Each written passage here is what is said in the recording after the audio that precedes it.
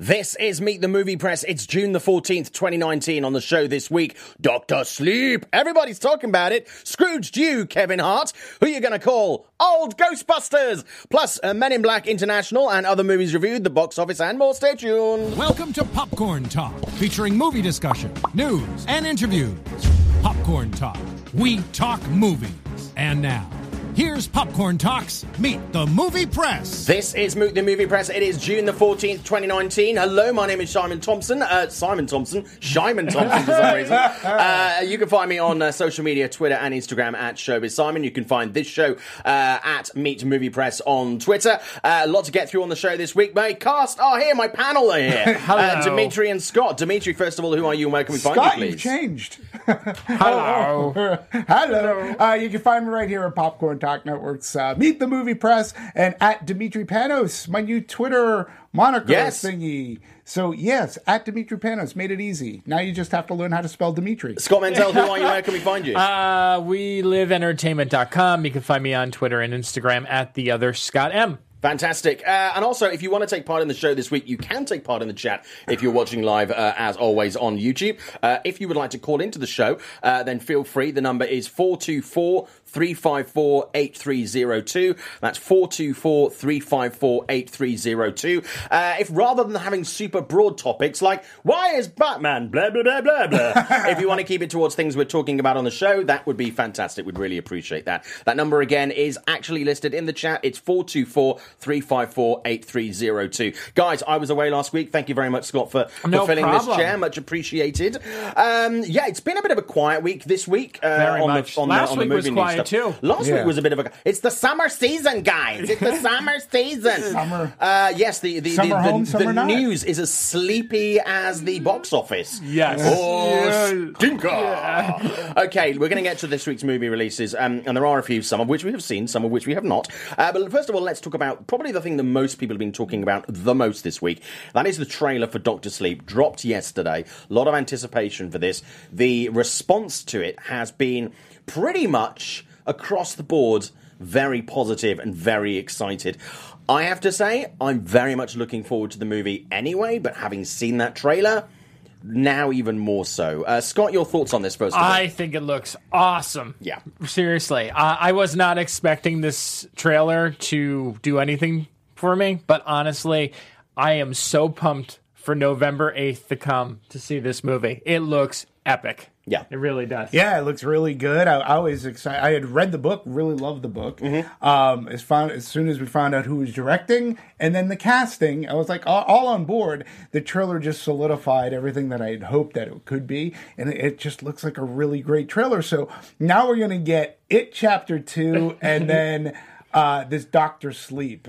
So, if this Stephen King person continues, he could have a career. I think he could do quite well. He should do more writing. He should do books. But yeah, I just hope that this movie, which contains lots of Easter eggs from The Shining, which is great, lots of recreated shots. The only shot they used in the trailer from the original movie was the Blood Elevator, right? Which is a great band name, by the way. Blood Elevator. Next on stage already. But yeah, it genuinely looks really, really creepy. And I do love a creepy movie and a creepy ghost story type thing over and above anything I think that is particularly... I love gory horror movies. I do love a good slasher. But something that is a bit more psychological, I think, that really fucks with your mind. Yeah. Actually, I really like. I'm just hoping that obviously Dr. Sleep, they do a reversion of Gloria Estefan's Doctor Beat. Dr. Sleep. One for the kids there. One for the kids. Gloria Estefan, a very popular pop music artist these days. And remember, you can call in today at 424-354-8302. And ask for me to be removed. Let's talk about the chat first of all. Timely reference. Very good. It's like you've done this before. Enjoy it while it lasts, folks. Lots of people in the chat. Carney Egan is there. Good morning. And happy Friday, movie fans. Happy Friday to you, Carney. BlackRock316. Good morning to everybody. Hugh Jennings. Simon, are we now going with non-gender specific in black? No, we are not. Skunkape, hello. Skunkape, hello. I think there's an echo. Chad Schultz, hello. Long-time listener to the podcast since before Simon with Jeff. Wow. But was able to watch for the first time today. Well, Chad, Thank you. Thank you. We hope you like what we've done with the show. The really important part about the show is you guys, because without you guys, the show is completely pointless, and there's no point in us doing it. So use it or lose it, my friends. This is what I would say. Spread the word. We really appreciate it. Feedback's always appreciated. And if you're watching live, do take part in the chat. We always really love hearing from you guys, because we could just do this in a bar. I mean, we would just do this in a bar, and we often do this in a bar. But obviously, if someone else is watching, and we know you like to watch, it makes it more interesting and kind of more pointless. It's reasons that we continue to live. So going back to Dr. Sleep, what are you kind of expecting from this movie? What do you really want to see? I mean, obviously, this is a little bit of what we often complain about on the show. It's like, as a fan, I would like to see in the show. Do you want to see it do something different to The Shining, or do you want to see it replicate, I mean, a lot of the musical tones from The Shining, a lot of the beats from The Shining? Do you want a Kubrick-esque delivery, or do you really want, because this is a very different story, something completely different as a companion piece? I would just want it to build upon what's already there. Yeah. And still almost be a throwback in a lot of ways, which I kind of get from this trailer, kind of a reminder. But I'm all about the world building. You know, I love when I get a little bit more depth to something that I've already loved. Yeah. And there's very few films that I think have done that successfully. This looks like it's going to do that. And that's what I'm excited about seeing. Yeah, and again, having read the book, this is Danny's story, and it's. Again, I'm not going to spoil anything. You can read the book. I mean, it's out there. I was going to say. Yeah, what's reading? What's reading? What is reading? What Stephen King did was I thought he did a really great job. Yeah. Because now we're seeing an adult Danny dealing with the Shine, and all those around him and his life today. And I thought that it was really done very well, very Stephen King-esque. So I'm really looking forward to this adaptation, and the trailer just made me that much more excited. So I know where the story goes. It'll be interesting to see. Listen, Michael Flanagan is a fantastic director in this. You know, I noticed him since that Ouija... The beginning, I believe. I know what you're talking about. Yeah, it was the sequel, which Origins was of Evil. to the terrible first movie. one. Yeah, and I don't even know how you recover from the first one, but he did. But you know what? So there are some great directors who've done that in the last couple of years, because Ouija and Annabelle were both really terrible movies, and the prequels to those movies, which were the sequel prequels, they were phenomenally way above those original movies. Yeah. So we're seeing that a lot. And I think it's part of these directors who aren't necessarily so close to the subject material, but really get the beats and the tropes of a genre, but don't just replicate them. They really find a creative way of utilizing them. What have people done before, and how can we take it further? And that, I think, is really creative filming. And Mike is one of those people he did it with the miniseries that was on Netflix, Haunting of Hill House. Yes, Haunting of Hill House. Which, if you haven't seen the original Haunting movie, The Haunting, black and white, not the 90s, not the 90s. Although actually, I kind of. And that's a terrible movie, but it's dumb fun. But the watch original the Robert Wise. Watch the Robert Wise one. Seriously, that is like a PG-rated movie. I don't think it's even PG-13, and it is one of the creepiest movies I have ever seen. It's up there with the likes of The Changeling and stuff like that, as far as movies that really get your sphincter twitching when it comes to the supernatural. So, the rocking chair. The rocking chair. Oh my God, the rocking chair. That is a trope that's been used so many times in horror movies. And then that one, just, So, genuinely. Also going back to Flanagan and the other directors we were talking about, but they also love movies. Outside of the genre, they love and study movies. And loving movies is not knowing something to the nth minuscule degree. It's understanding the meat. Yeah, and it's having an appreciation, because that's what I loved about that Origins of Evil, that Ouija movie, is that if you saw it in a movie theater, you know, Michael, he actually put in the real change dots. Yeah. Like, he made it look as if the movie was filmed in the 70s, and he made it look as if, even though it was shot digitally, what you're able to do, he made it look as if it were on 70s film. One of those things that just blew me away while I was watching it, going, I shouldn't be seeing real change dots. This is digital. That's awesome. Made me love the movie more. But it was a cinematic experience because you don't get that when you watch it on cable and or Blu-ray. No, 100%. Yeah. It's one of the reasons I love watching a lot of classic movies. I went to see The Shining at the Egyptian about a year ago, and it's due to, I think it's in the next sort of couple of days, the next week or so. It's showing at the Egyptian here in LA again. And I really love going and watching these original prints of these movies with the enamel strikes and the slightly warbly soundtrack, and not all the reels are the right color, because you genuinely, when it comes to atmosphere in a movie, it's some of the aesthetics, it's some of the visual beats like that, and it's some of the optics that really, they do elevate it. They add that extra bit of, that shouldn't be there, that shouldn't be that way, and it's that little bit of like a wonky wheel where it makes all the difference. It really helps. Scott, I just want to also just say real quick, it's very, we've been talking about Dr. Sleep and The Shining, and I want to say that it's very important how movies and TV shows constantly bring up older movies for newer generations. 100%. So, I think of the Stewie Griffin joke about Red Rum. But more recently, I think about Ready Player One. Yes. And how, when I was at South by, they did not want us to spoil the Shining scene. They asked in every review that would be kept completely under wraps. And I think because, there's always new generations getting into film and television, that it's nice to have movies like Ready Player One that rehash and kind of remind people and maybe introduce people for the first scene. Like, oh, that was an awesome scene. And then they talk to someone and like, oh, you know what that scene was from? The Shining. It's like, oh, I never seen that. And then it makes a new fan. Well, a really good example of this is there's a farmer's market here in Hollywood that my wife and I go to every single weekend. And one of the guys on one of the food stores, the guy we regularly buy food from, a really good guy called Andres, who really loves movies. And he is desperately trying to add depth to his film knowledge. Some things I'm like, how did you not know that? But I'm literally doing him a list of 100 movies that I think he should watch from the last 40 to 50 years that are constantly either a huge influence in or are continually referenced that he may not have seen. Right. And he's super grateful, and he's thirsty for this stuff, insanely thirsty. So I think it's really great, and it's really satisfying to me as someone who loves film.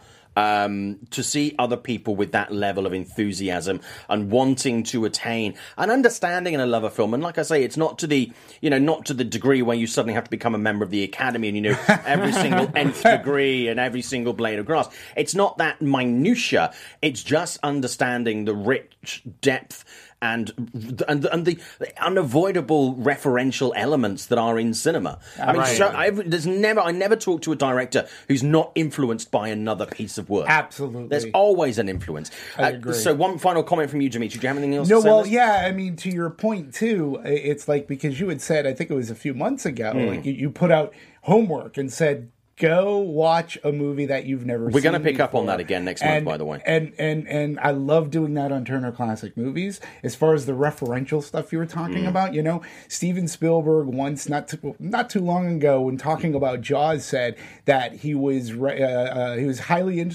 influenced from Creature from the Black Lagoon. Yeah. Particularly the part when Julie Adams is swimming. Mm-hmm. And you see, he goes, when Chrissy Watkins is swimming. And when you compare the two scenes, you go, Creature from the Black Lagoon. Yep. Later in the movie, he does it again while the gentlemen are on the Orca.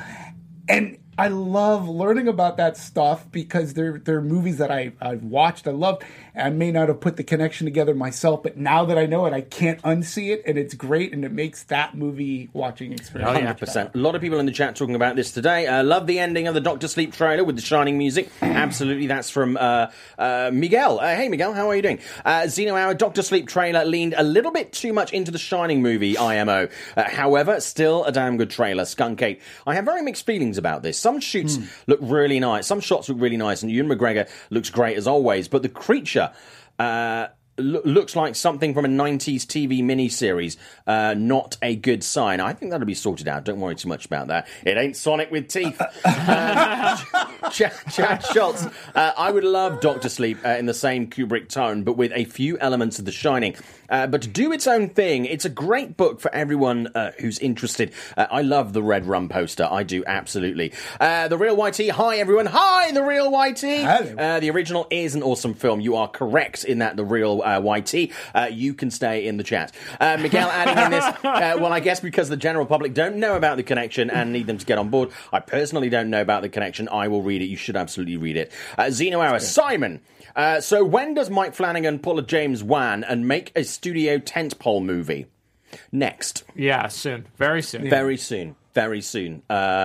It's great. I would expect summer 2021. Yeah. Summer 2021. Skunk Ape, I am not a fan of Ouija Origin of Evil. It's an okay movie with some good acting. It looks very good, though. I see Mike Flanagan as a very uneven director. Sure, I mean, Mike has had his stumbles. I mean, there was a movie that was due to be released here with Jacob Tremblay, and it went straight to Netflix over here. I wasn't a massive fan of that. I wasn't a massive fan of Oculus, to be honest with you. But Hush, I thought was great. That's on Netflix. I really enjoyed Ouija. I think he's done a steady progression, but also he hasn't rested on his laurels at all. He's always, all his projects, he's bitten off something that's very big. I mean, for his first real major movie to be Oculus, I mean, it is a complex movie with a lot of skill needed to be able to just literally shoot the fucking thing. Right. Because of what is involved in that technically. Absolutely. So he's a guy that's gone out with there, sort of swinging, and he's, more often than not, the punches are landing. Yeah. So I'm pretty consistent with him. He's more consistent, I think, as a younger filmmaker, as a greener filmmaker, than I think a lot of people who would be given even greater chance in Hollywood right now. I have a lot of faith in him. I mean, obviously, he's kind of like any director will have a misstep, but I think it's fine. One more from Miguel. You can tell when a movie miniseries is a Mike Flanagan. His cinematography is brilliant, which harks back to my point about the work in Oculus. Okay, guys, let's move on. While I was Jesus Christ, I leave Hollywood for 4 days. I go to Washington and Kevin Hart does another remake. This time, I can't leave that man alone for 5 minutes, can I? Jesus Christ, Kevin. I really wish you would. I know. He's asked me to, and so has the judge. Scrooged remake from Kevin Hart is in the work at Paramount. No. No. As I tweeted, we're remaking remakes of remakes. Yeah, we'll get to that later on as well. There's more of that this week. And I personally enjoy Scrooge. I love Scrooge. I like Remember going to see it in the movie theatre? Yep, great fun. I was pretty much alone. Sorry. I enjoyed that movie. I just don't know why we need Scrooged. Like, just if you just do a Christmas Carol, but do we need another Christmas Carol? No. Is the question. Hey, here's a better idea. Do original movies. Whoa! Or why don't we just animate it? Let's do the reverse engineering of Disney. Like the Spice movie, the Spice Girl movie that's coming. That's going to be animated movie. Yeah. Hey, today on movies nobody asked for. Scrooged. Yeah. Yeah, pretty much. And Spice Girls animated film. I kind of get the idea, but this to me, it harkens back to a really weird time in cinema about sort of 10 or 15 years ago. Oh, I know what you're talking about. Where they were like, let's take a movie and just make it black. And the audience that they aimed it for, and I believe you can do this very successfully, but even the audience started to kind of look at it and go, nah. You're making Honeymooners? movies. Yeah. Honeymooners, great example, and it's like when it's like and similarly the phrase where it's like make a TV show about last night, make a TV show. That was actually good. Make a TV show into a movie, and it's like, hey, here's another, and it doesn't necessarily land before time. And there seems to be this constant reliance, is like, and sometimes it can work, and sometimes it cannot. But if you do something new, I think you can actually be very successful with this. If you just flip it, and you don't really have anything new to add to it, but like I say, you can be, like you say, you can be inspired by something else and do something new. Sure. Like, we're seeing, female Father Christmas movies.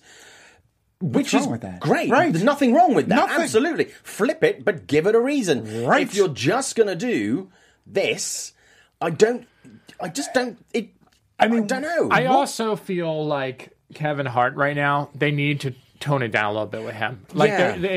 there's this I period. love Kevin Hart, Me but- too, but it's like they're using him too much, and I feel like they're gonna like wear him out very quickly, and like people They're are gonna starting get. to do that with Tiffany Haddish. Oh, we already know that. Yeah, I mean, But also, one of the reasons you want to make these movies is to provide more opportunities in Hollywood for representation. There are more than 3 Yes, black yes, actors. Yes, I mean, there are. Kevin Hart and Tiffany Haddish are brilliant, and I love the majority of what they do. But it's exactly the same that they've done with Rebel Wilson Oh my and God. Amy Schumer. Yes. We need a larger white woman. Let's get those two. Right. And they burnt. They have burnt. Yeah. Come on now. And they need better projects. Better too. So their projects. agents or whoever is managing them needs to help them. But I want to, going back to Scrooged, right? When was the last, in your minds or memory, when was the last very successful Christmas movie? Well, to come out. here's actually a funny point. The most successful Christmas movie in the last couple of years is Grinch, which is Okay. the one that came out last year, The Illumination, which is the most successful Christmas movie of all time, unadjusted for inflation. Right. I did a piece for Forbes on this last Christmas, and that was number 2. But after that was written, it's now become the number 1. But the most successful one before that was a number of years ago, which I think was The Grinch. the Jim Carrey one, Yeah, right? which I can Wait, check this. was it more so than? Well, I'm just asking. Oh, yeah, like, the what's box your office favorite, has it which right. one? Because Let me for just- me, Love Actually. no, I see. It's a Christmas movie. To me, it was like I'm talking like pure Christmas movie. For me, it's Elf. Oh, Elf was great. really Elf was was a great. great proper Christmas So movie. it's so why don't you try? It just seems to be hard to make a good Christmas movie. Bad Moms Christmas didn't work for me. No, that did not work for me either. That was a terrible film. It wasn't It good. really was a terrible film. It had potential, but Yeah.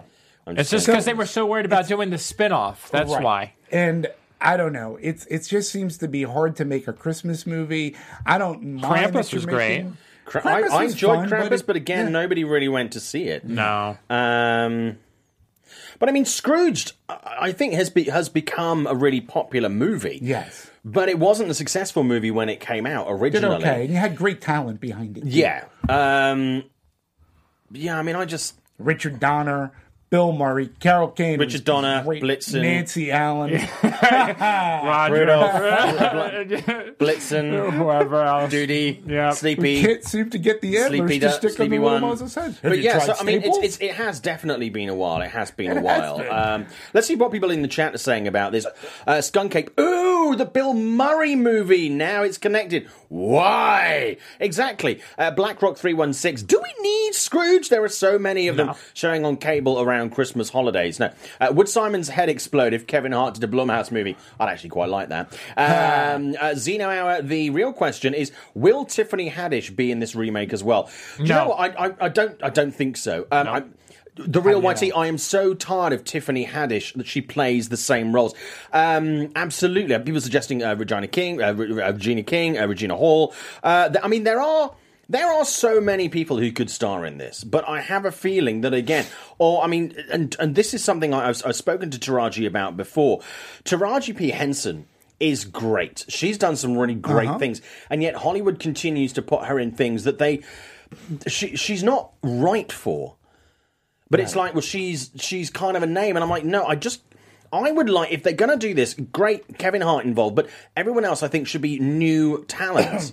I mean, one of the strengths of Instant Family was, yes, you had 2 leads in that were really good, but the best elements of the film where you were completely unobstructed by having these younger members of the cast at a time where it's a holiday movie. It came out around Thanksgiving, where you really have this warm and fuzzy feeling. You're not distracted by celebrity. You go to see it because it's a great movie rather than who's in it.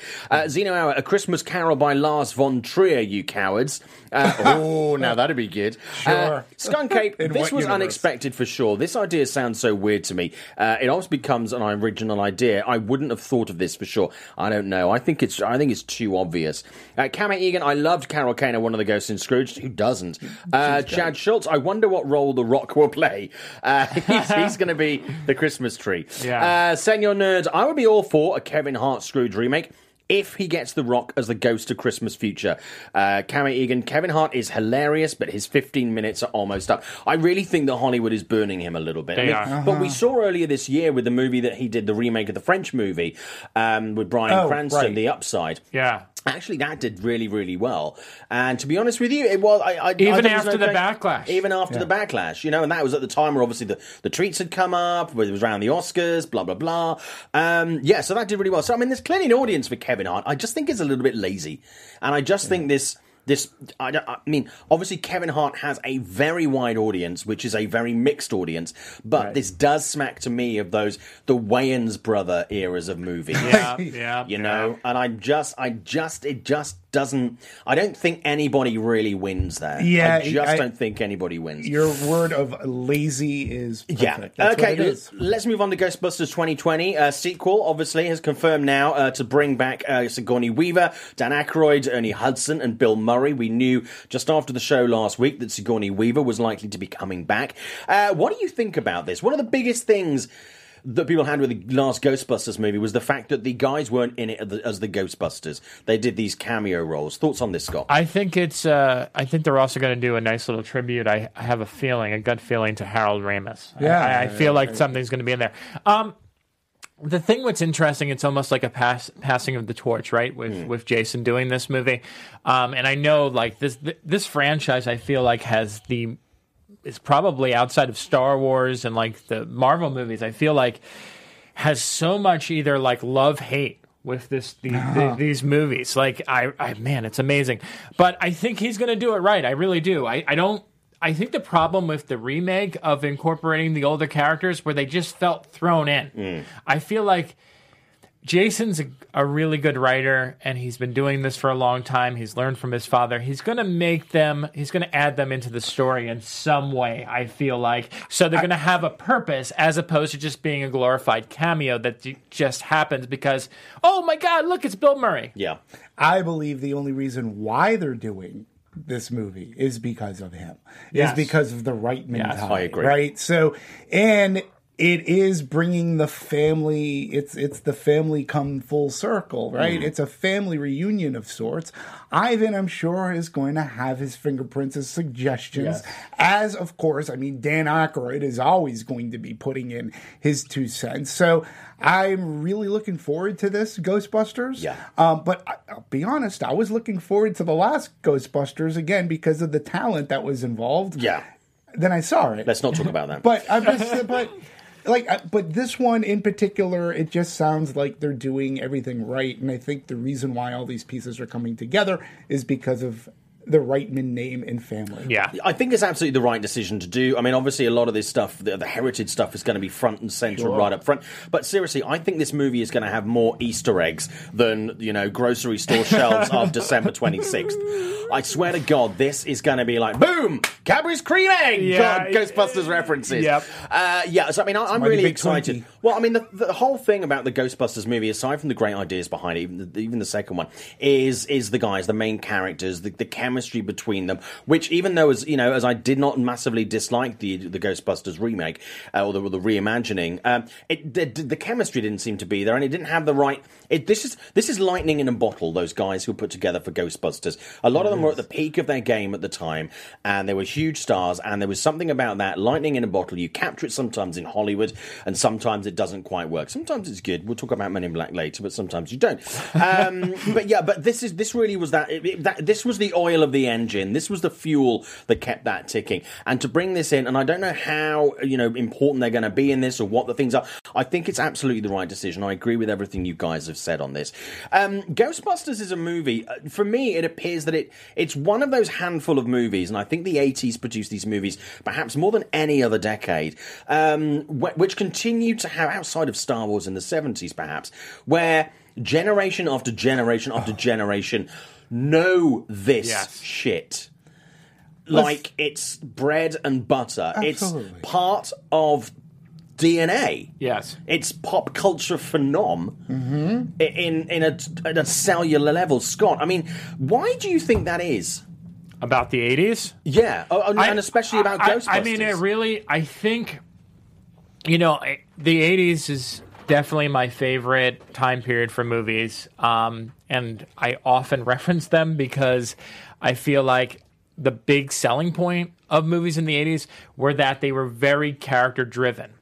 One of the things that I've noticed about a lot of comedies nowadays is that it's all about the gag. Yeah. And with them, it was story and character in the 80s. And that was always at the forefront of almost every movie. And I feel like the reason why they work so well and why they were so memorable is because they're kind of timeless in the storytelling and the characters.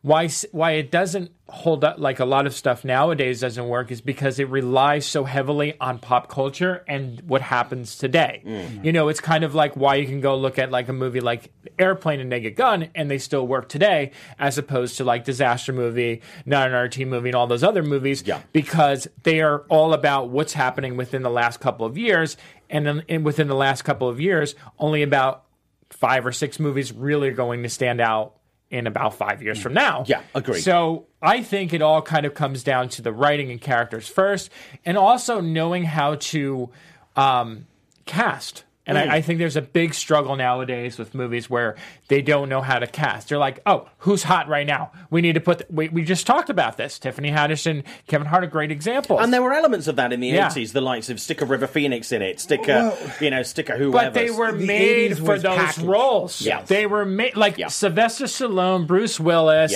Arnold Schwarzenegger, they were made. down. John Candy. Yeah. I mean, just was like the perfect... character actor that was able to become like from secondary characters to this big lovable guy. Yeah. I mean, and we saw some of it in the 90s, and then in the 2000s it kind of got lost. Yeah. And the other thing in the 80s too were the package deals, like the Mike Ovitz of the worlds, the CAAs. They would package actors, directors, music, go as far as the soundtrack to music. But going to Ghostbusters too, lightning in a bottle is a perfect phrase because... Number one, no studio really wanted to touch it. Nobody thought it was going to work because it was blending horror and comedy. When you talk about casting, Dan Aykroyd had written it for he and John Belushi. Right. So that tragically didn't come to pass, which that would have been a completely different movie. Yeah. I'm not saying a bad movie. I would have been there. But the cast was lightning in the bottle and how they worked, too. So, and having Harold Ramis in there as well, who is a budding director coming off of things like Caddyshack, and having these people, they were a troupe. They hung together. People, Harold Ramis directed Groundhog's Day with Bill Murray. With Bill Murray. Bill Murray was in Stripes, which was directed by Reitman. They worked together. These people knew each other. We don't get that in today's Hollywood. We don't have a Brat Pack or a comedy troupe or anything like that. Not we don't today, even have the SNL alum in the way that we used to back no. then. No, absolutely not. But occasionally what we get is you get two people who work in a movie and then you replicate that a number of times, and then you get diminishing returns. Yeah. Agreed. So Ghostbusters works. Audiences gravitated to it because it wasn't so horrific that it would scare people away, but it was comedic. And it's like I said, that's a pretty big Twinkie. I just want to say, I keep going back to characters. Yeah. Because when you say the word Uncle Buck, you think of John Candy. Yeah. Clark Griswold, you think of Chevy Chase. Ferris Bueller, you think of Matthew Broderick. The thing is that there were so many... Those are all John Hughes. Yeah, but I'm just saying, there's so many names you can say. Marty McFly. You just associate it with. Nowadays, you say Kevin Hart's in this. What role has Kevin Hart played? Do you know his character name that Kevin Hart has played? Yeah. No. I can't think of any. No. But I think this is endemic with not just Kevin Hart. I think it's endemic. No, I know. I feel bad for picking on Kevin Hart. But this is. Dwayne Johnson's a good example. No, Dwayne Johnson. He's he's the biggest movie star in the world, and I remember him as the Tooth Fairy. But Cool. We'll get to that in just a second. But and we can't name one of his characters. Really, Scorpion King. Well, it's in the title. Okay, we got a call very quickly. Hey, John is on the line. Hey, John, how are you? No, this is Anthony. Oh, Anthony. Anthony. I'm sorry. It was so close to John. Sorry, Anthony. Hey, how you doing? I have a question, actually. Sure. What's your opinion on MIB? Is it worth? Is it maybe worth wasting my money on as a Men in Black fan, or don't waste my money? Well, we're going to do a full review at the end of the show, but the phrase "waste your money" is very apt for this. I don't think so. I wouldn't spend money on this, to be honest with you. The only thing I would think that sells this movie to spend your money on and go and see it in the theatre is the sound design by Dolby. Because the sound design on this movie, and seriously, I've seen so many movies this year where I'm going, oh, well, the sound was great. Or the soundtrack was amazing. I'll be honest with you, I was not a fan of this movie at all. I was genuinely bored. And I mean, we'll get to the full review at the end of the show. But no, honestly, Anthony, I cannot recommend this movie. Scott, you also saw this. I did not see it, actually. Oh, you did not see it? I did not see it. Dimitri, you saw it. I would give it a thumbs up compared to Simon. It's not fantastic. But it is I think not the reason fantastic. is no, but I think it's okay. I think it works. Tessa And I have Thompson another is question when you're done with that. sure. I would just say if go you see guys it for can Tessa. answer this. Yeah, What this applies to Men in Black as well. sure. What was your favorite movie car of all time, not from a superhero movie? And mine would be the Aston Martin DB5 from James Bond's Goldfinger. That's a great car. That's a really great car. I would also go with the Mach 5, but I would also go with the I mean, you can't. Back to the Future DeLorean. I was going to say DeLorean. that. Yeah, DeLorean. Hands down my pants. Yeah. It's the DeLorean. Yes, it's 100%. Seriously, sure. For me, as much as growing up with James Bond movies and all that kind of thing, that is hands down. Or maybe the car from, I don't know, Total Recall. The cab. Oh, sure, cab, yeah. But I mean, the car from Blade Runner. But definitely the first movie car that always comes to my mind is the DeLorean. And the Batmobile, but I know he said I couldn't say that. Can't say that. Say that. Movie. How about the Tim Burns, though? The Ecto One. Ecto One is another one. We're talking Yes, Ghostbusters. yeah. Anthony, which one was your favorite again? The Aston Martin DB5 from Goldfinger. That's a beautiful car. I mean, It's gorgeous. I am not a car person, but that is a beautiful car. It's in two, if I'm correct. That's the car in Skyfall. That's one of the beauties of Skyfall. That nostalgia riff, and he's driving M, and he's like, "Do you want me to shift gears on you?" But yeah, it's a great car, beautiful car. So, Anthony, you're thinking of going. And my backup car would be the car from John Wick, the Mustang. Oh, yeah. Another great car. Well, the car from Bullet. Yeah, we're just going to list cars now. So, Anthony, are you planning to go and see Men in Black International? Because obviously, when you listen to what people like us saying, critics, how much does that influence you? Would you still want to go and see it? Great question. What's your opinion on it? No, that's what scares me. When critics say the movie is not like, I have friends who saw it in Europe already, and they say, for the nostalgia factor, go watch it, but it's not. And for Chris Hemsworth and Tessa Thompson from Thor, go watch it, but it's not. The storylines were horrible. I think this is a case where the studio's trying really hard to replicate the chemistry between Will Smith and Tommy Lee Jones from the first movie. Now, granted, I have not seen this one, but it also has not worked as well in the second or in the third film. I'm not saying that those movies were like awful. I actually thought the third one was actually pretty good. I enjoyed it. But the first movie was really like a game changer for them. And I think someone saw how well Chris Hemsworth and Tessa work together in Thor, and they thought that they can, replicate that chemistry and that energy for this franchise. Yeah. And as someone who talks to a lot of critics, I just heard that no one says. I feel very few people have said that this movie is flat out awful. just as disappointing. unnecessary and just man. Lame. Something else though about this too is I think it's an unfair comparison to compare Hemsworth and Thompson to Will Smith and Tommy Lee Jones. Yeah. People seem to forget that Will Smith had already had cachet. Fresh Prince of Bel-Air, he makes this phenomenal transition into movies where he does Bad Boys, Yeah. Independence Day. MIB only solidified his status, right? And then These Wild two- Wild West. Easy. We're not going there. No, he had one other movie before Wild Wild West. WTF. But, Enemy of the State, I think, or something. But in any case, what I'm saying is that these two, Hemsworth and Thompson, don't necessarily have that cachet behind them Yes. yet. Okay, but they are very good together. And there's another character, Pawnee. We're going to review the movie at the end of the show. We don't want to go too much into that right now. Anthony, yeah. yeah. I have a question if you can answer this for me. Sure. I wasn't able to watch a show last week. What? With the rumors that Keanu's going into the MCU, who would you guys like him to play? Mine would be Namor. And if you guys don't like Namor, give me a choice. And who would be Namor? What actor would you like to play Namor?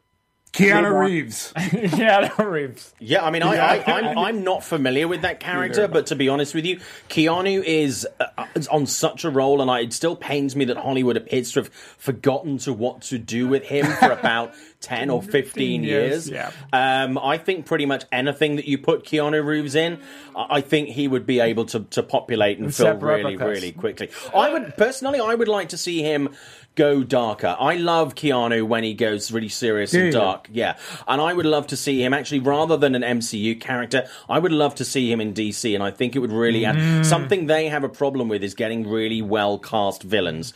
And I mean, DC, MCU stumble more than once, a number of times, but I think I would actually rather see him in DC.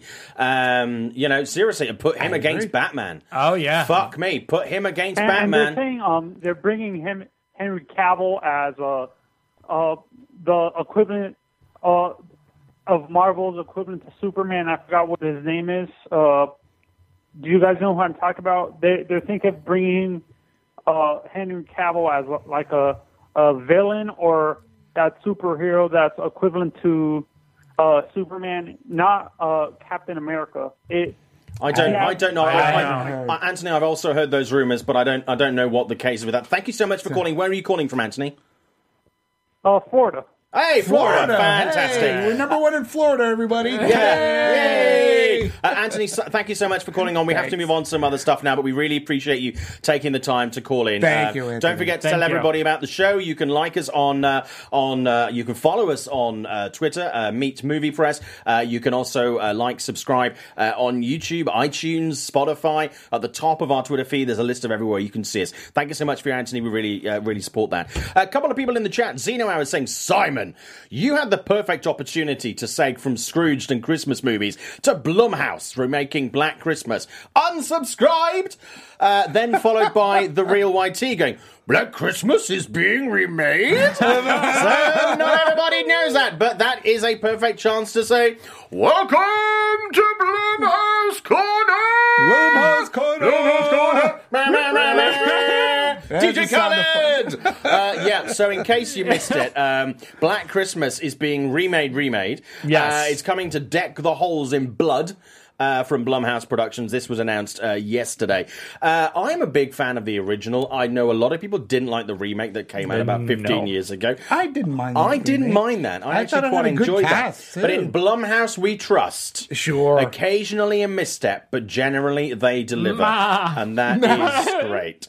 Ma was not a strong movie. I was not a fan of Happy Death Day to You.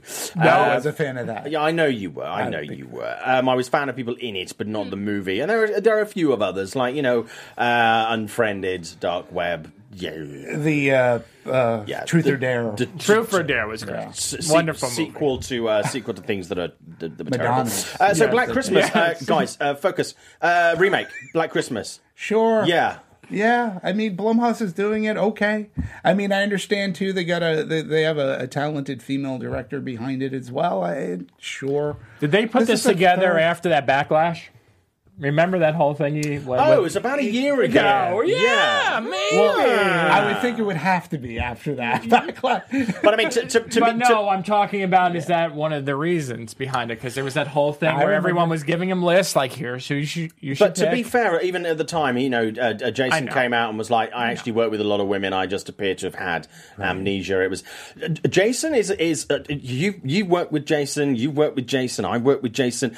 That whenever you interact with him, he is a man that is so unfathomably busy. He is never switched. If he's not on his phone, he's giving you the attention. Then he's not giving you the attention. He's on his phone. He is one of the hardest working people I have ever come across in the industry. And seriously, I've worked with a lot of the really big names, but he is 100% committed 100% of the time. So it is not, we talked about this at the time, it is not entirely surprised that he might have misspoke. And he's constantly going somewhere. And he's constantly going somewhere. And we always have to wonder how much of that was actually out of context. Or just like, oh, hey, one more question. How do you feel about this? Like, oh, I'm trying to run away. Yeah. And like, So, I mean, I know he apologized for it, but I just think it was interesting. It is coincidental that a year later... but I'm very happy for one of the writers. I think it's April Wolf. She has been working exceptionally hard towards a successful screenwriting career, and she has had success. But this for her is a really big thing, and I'm very excited for her. I think she is a great voice. I follow her on Twitter. I love her take on things. She has a very progressive, but not... I don't know the best way to describe her voice. It's very connected. Okay. And it's very informed. And everything she says is very considered. And it's like, okay, yeah, I get that. She's a very, very smart, a very, very connected writer. Yeah. So I think this, to be honest with you, is going to have some really interesting tones. And again, we were talking earlier about playing with tropes. And I don't think some people might deal with these things in a ham-fisted way. I think we're going to see, like we see with a lot of Jordan Peele stuff, some really smart takes on things that we've seen before. I'm very excited about this. And I'll say this too, Black Christmas, it's one of those cult things. I mean, there may be a mass audience that doesn't even know that there was a remake already. You know what I mean? Yeah, 100%. Because it wasn't a massive hit. No. It really wasn't a massive hit. No, it wasn't.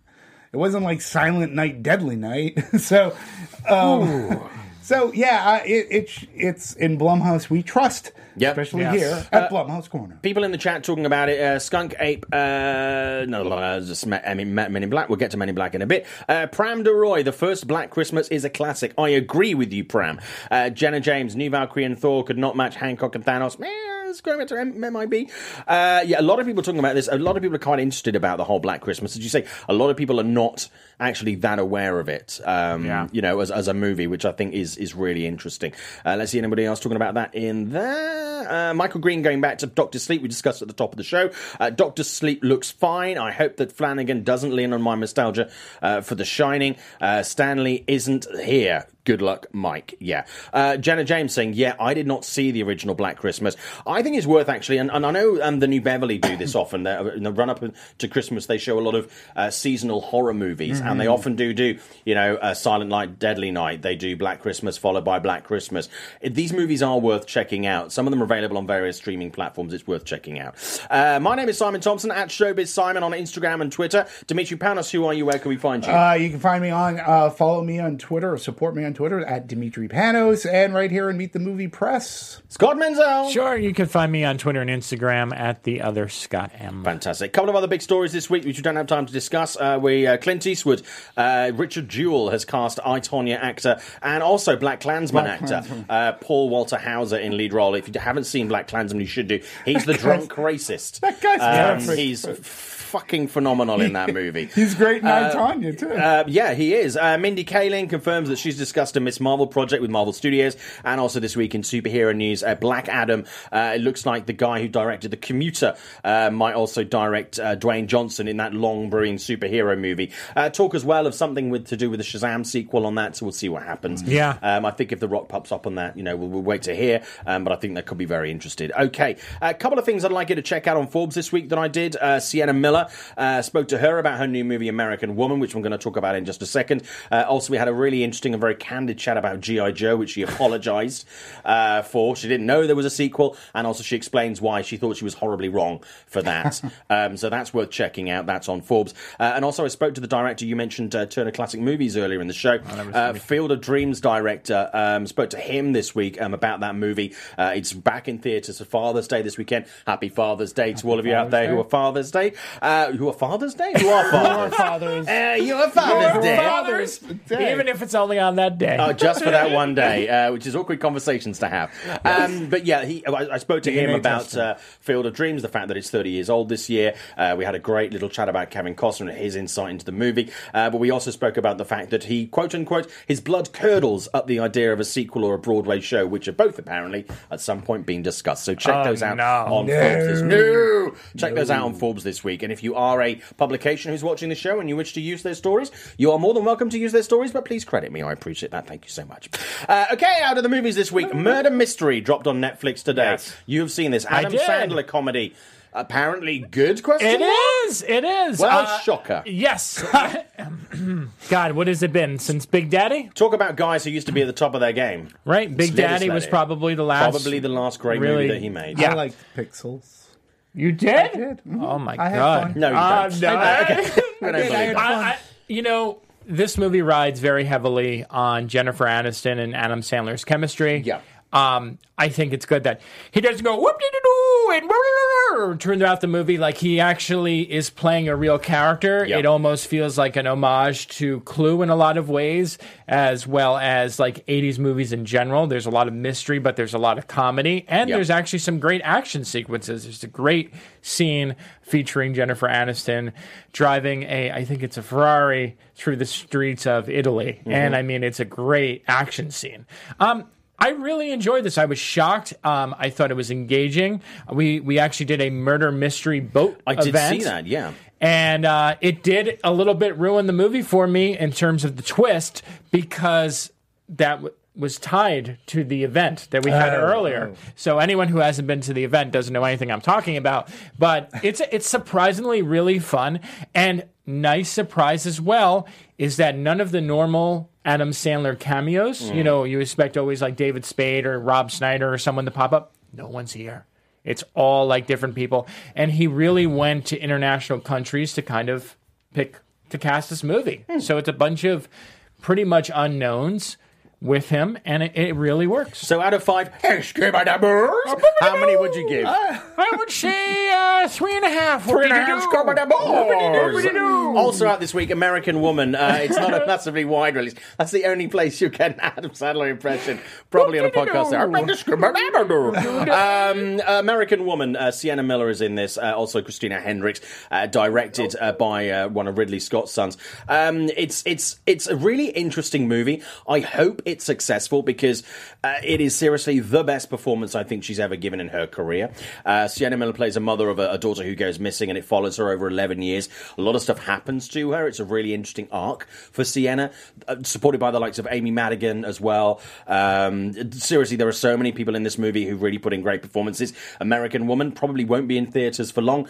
If you can see this movie, it is worth seeing. It is a really great drama. Beautifully directed. The director had done loads of classic music videos, like for bands like Oasis and U2 and No Doubt. Seriously, the visuals in this are absolutely amazing, so check that out. And it's a great story. It's brilliantly acted too. The Dead Don't Lie, Jim Jarmusch's zombie movie. Didn't unfortunately get to see this, but I'm curious about it. You've seen it. I loved it. Okay, a lot of people are loving it or hating it's it. a very I mean, and I get why.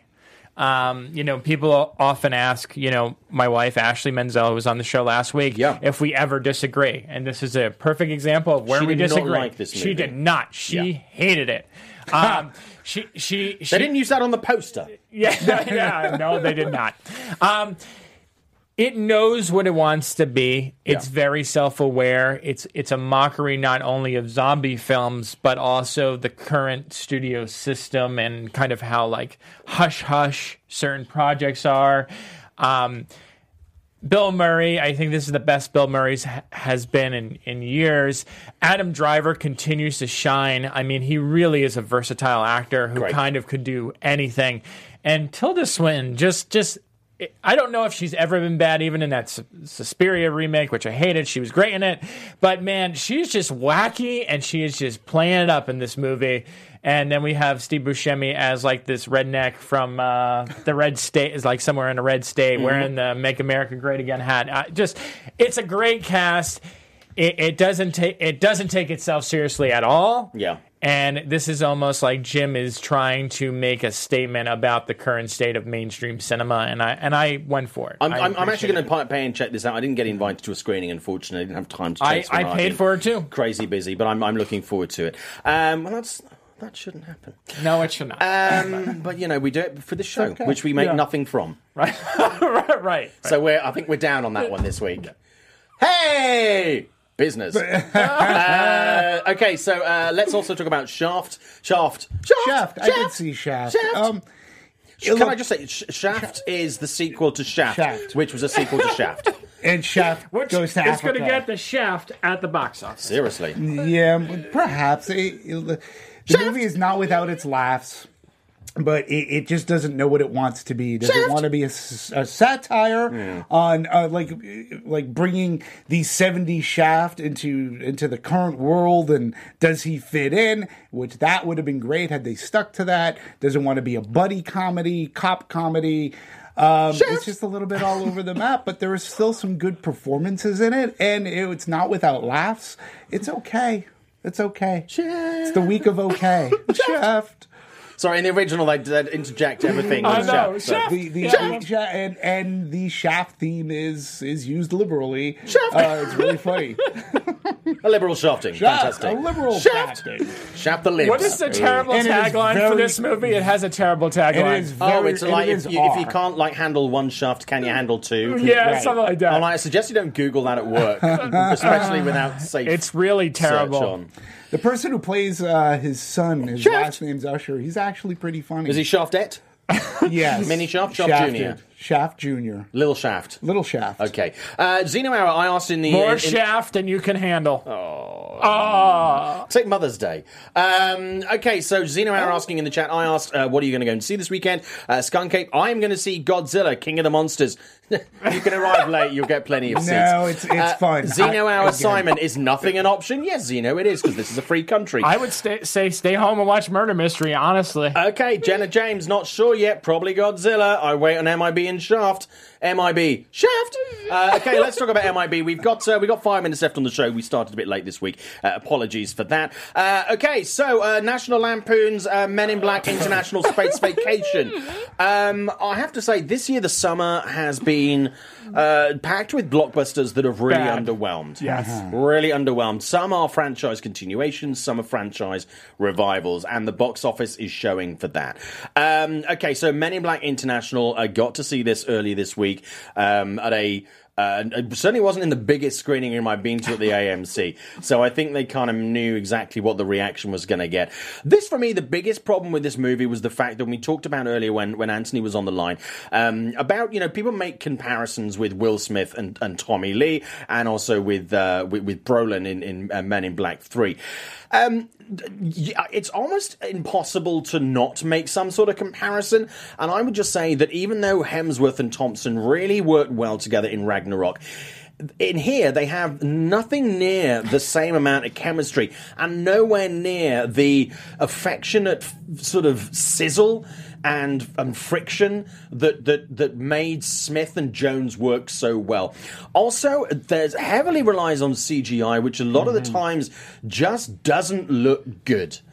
The story is a retread of basically the first movie, and it's not exciting enough. There's lots of stuff going on, but really, you just don't care about anybody in the movie. And the ending I saw, which I won't spoil, but unless you're an absolute fucking rock, you'll guess, was just weak. The whole thing was all the ingredients were there to make this cake, and the whole thing just didn't taste right. You know, the only saving graces in this movie for me were Kumail as like an ancillary character buddy in this, and also Emma Thompson. The rest of it, for me, it really was a bust. Scott, you on this? I did not see it. Of course. That's right. You weren't there with us, were you? No. Dimitri, you saw Life it. happens. I liked it Life better finds than a way. Did. I thought it was okay. I thought it was okay, and I didn't make the pasta. I did find. Well, I love Mediocre. Tessa Thompson. I thought Tessa Thompson really was very good in this. She seemed to be very giddy in approaching this role. I liked their chemistry together. I do think that the story, I found it to be flat. It definitely was missing that zany Sonnenfeld feel to it. And even though F. Gary Gray has directed like the last Fast and Furious movie, you figure that he would be great. None of that pace and sizzle and excitement. That's what surprised me the most in this movie. I thought I'd see that more. I really enjoyed Emma Thompson. I wanted more of her in it. Rebecca Ferguson's in this movie for about 10 minutes. I felt really underutilized and Unless she was at a fancy dress party. Yeah, exactly. It would be in this movie for a few minutes. Yeah, but ultimately, if you're gonna go, there was never enough. Never. Sorry. So I didn't dislike it as much as you did. I thought it was okay. I would go for, like I said, Thompson, Hemsworth, and Pawnee. Pawnee, I really enjoyed. Yeah, I liked it. Yeah, it was fine. So generally, I think it's like meh in black. Really, I think this is the perfect. Listen, I didn't see the movie, but I just want to make a statement. Here's my opinion. Here's my opinion, people. You should be on Twitter more. Listen, yeah, I know. I have not seen a movie, but I have an opinion. I could tell people what to do, like a lot of other people. Anywho, my suggestion is, if you're getting tired of these remakes, reimaginings, and you hear a movie like this, if you're not 100% sold on it yourself, if you feel on the fence, this is a perfect time to tell studios, don't go see it, watch it when it comes out on Blu-ray or streaming. That's what I would recommend, because showing them that a movie like this not going to work, they'll stop and potentially do an original idea. Talking of original ideas on a franchise, Toy Story 4, we haven't had time to talk about this week. God. Check out our tweets. That goes straight into my top 3 movies of the year. Yes. It is an absolutely amazing movie. We're going to review it on the show next week. It's just a phenomenal movie. And seriously, if you want to know how to continue a franchise and continue upping the game as it goes through, Toy Story, believe it or not, is the franchise to look at, because this new one is nothing short of fucking genius. Dimitri, who are you? Where can we find you? Dimitri Panos. You can find me here on Popcorn Talk Networks. Meet the Movie Press. You can please support me on the Twitters at Dimitri Panos. Scott Menzel. Hi, WeLiveEntertainment.com. You can find me on Twitter and Instagram at TheOtherScottM. Thank you for listening to me ramble today. My name is Simon Thompson. You can find me at Showbiz Simon on Instagram and Twitter. Thank you so much for watching the show. You are always, if you watch us live, you can take part in the show. We're going to take more calls in the coming weeks, so please get ready for that. If you want to support the show on Twitter, it's at Meet Movie Press. Like, subscribe, go to YouTube, and please tell people about the show, because without you guys, without a bigger audience, there is literally no point of us doing the show, and we will disappear. However, we have to disappear now. If you want a little bit more of Tomo this week, you can catch me on Collider Movie Talk, making my debut over at Collider this week on Monday afternoon at 3. I will see you then. Have a great week. We'll be back on Meet the Movie Press next week. Take care, everybody. Have a great Father's Day. Happy Father's Day. Happy Father's Day. Maria Menounos, Kevin Undergaro, Phil Svitek, and the entire Popcorn Talk Network. We would like to thank you for tuning in. For questions or comments, be sure to visit popcorntalk.com. I'm Sir Richard Wentworth, and this has been a presentation of the Popcorn Talk Network. The views expressed herein are those of the hosts only and do not necessarily reflect the views of its owners or principals.